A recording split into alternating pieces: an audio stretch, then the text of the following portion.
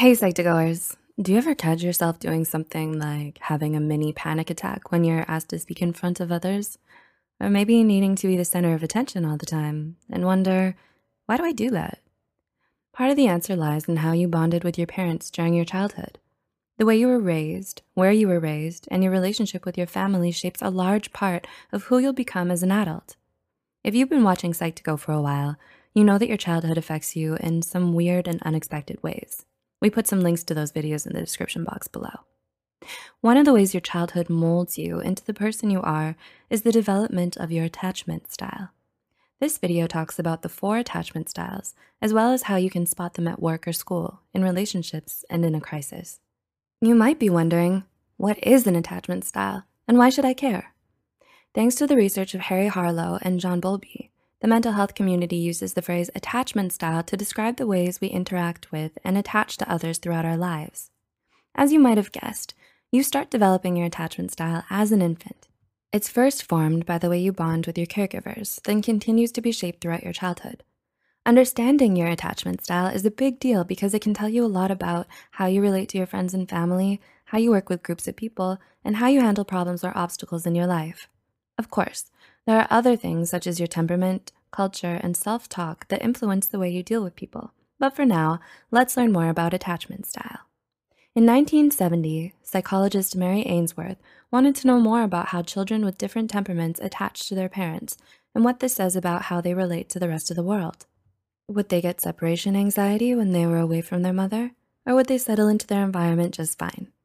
Her research has shown us people form attachments in one of 4 ways. 1. Secure, type B.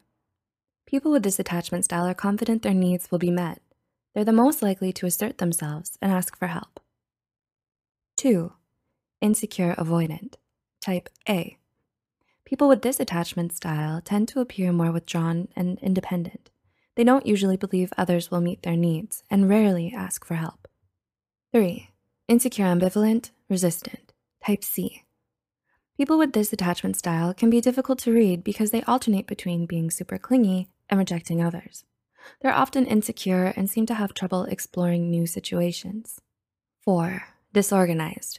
People with this attachment style view all interactions with others as if they're a chance to solve old traumatic situations from their past.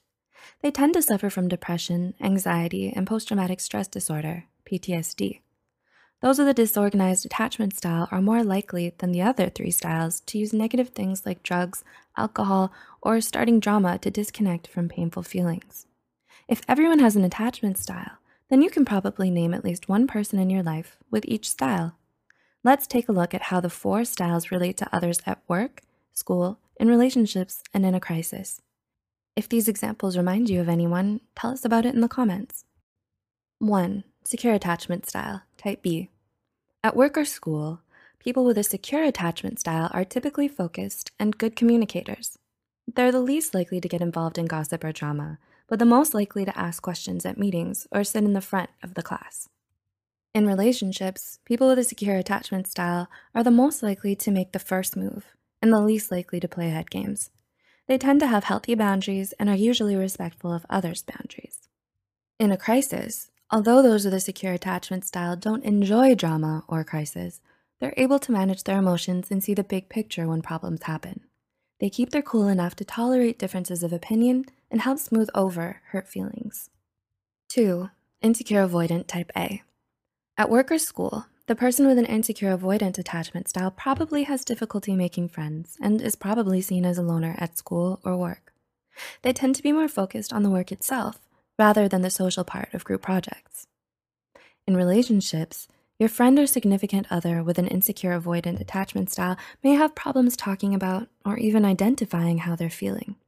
They tend to be happier talking about more intellectual topics. The person with an insecure avoidant attachment style is also more likely to be that friend who tells you nothing's wrong, then explodes with anger. In a crisis, the person with an insecure avoidant attachment style goes out of their way to avoid super emotional situations, which actually makes them great in a crisis. They're able to use their more objective nature to take charge and do what's needed in order to solve a problem. 3.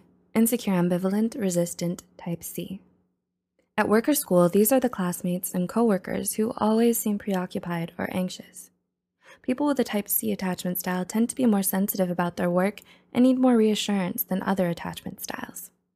In relationships, those with a type C attachment style are often labeled as way too sensitive because they react strongly to anything that seems like they're being rejected by you. This may cause a person with a type C attachment style to be clingy or attempt to reject you before you reject them. They also tend to blame others for their relationship issues. In a crisis, people with the type C attachment style seem to feed on drama and will often stir the pot during a crisis. Because of their anxiety and habit of personalizing others' behavior, those with an insecure, ambivalent, resistant attachment style need a lot of reassurance and advice when they're having issues. And 4, disorganized. At work or school, whether they do it by pulling fire alarms, getting a coworker fired, or proudly breaking the rules, people with a disorganized attachment style love to test boundaries. Classmates and coworkers might see the person with a disorganized attachment style as charismatic, but they're the most likely to engage in mean girl type behaviors. In relationships, it can be downright challenging to have a close one with someone who has a disorganized attachment style because they can be aggressive, abusive, and manipulative.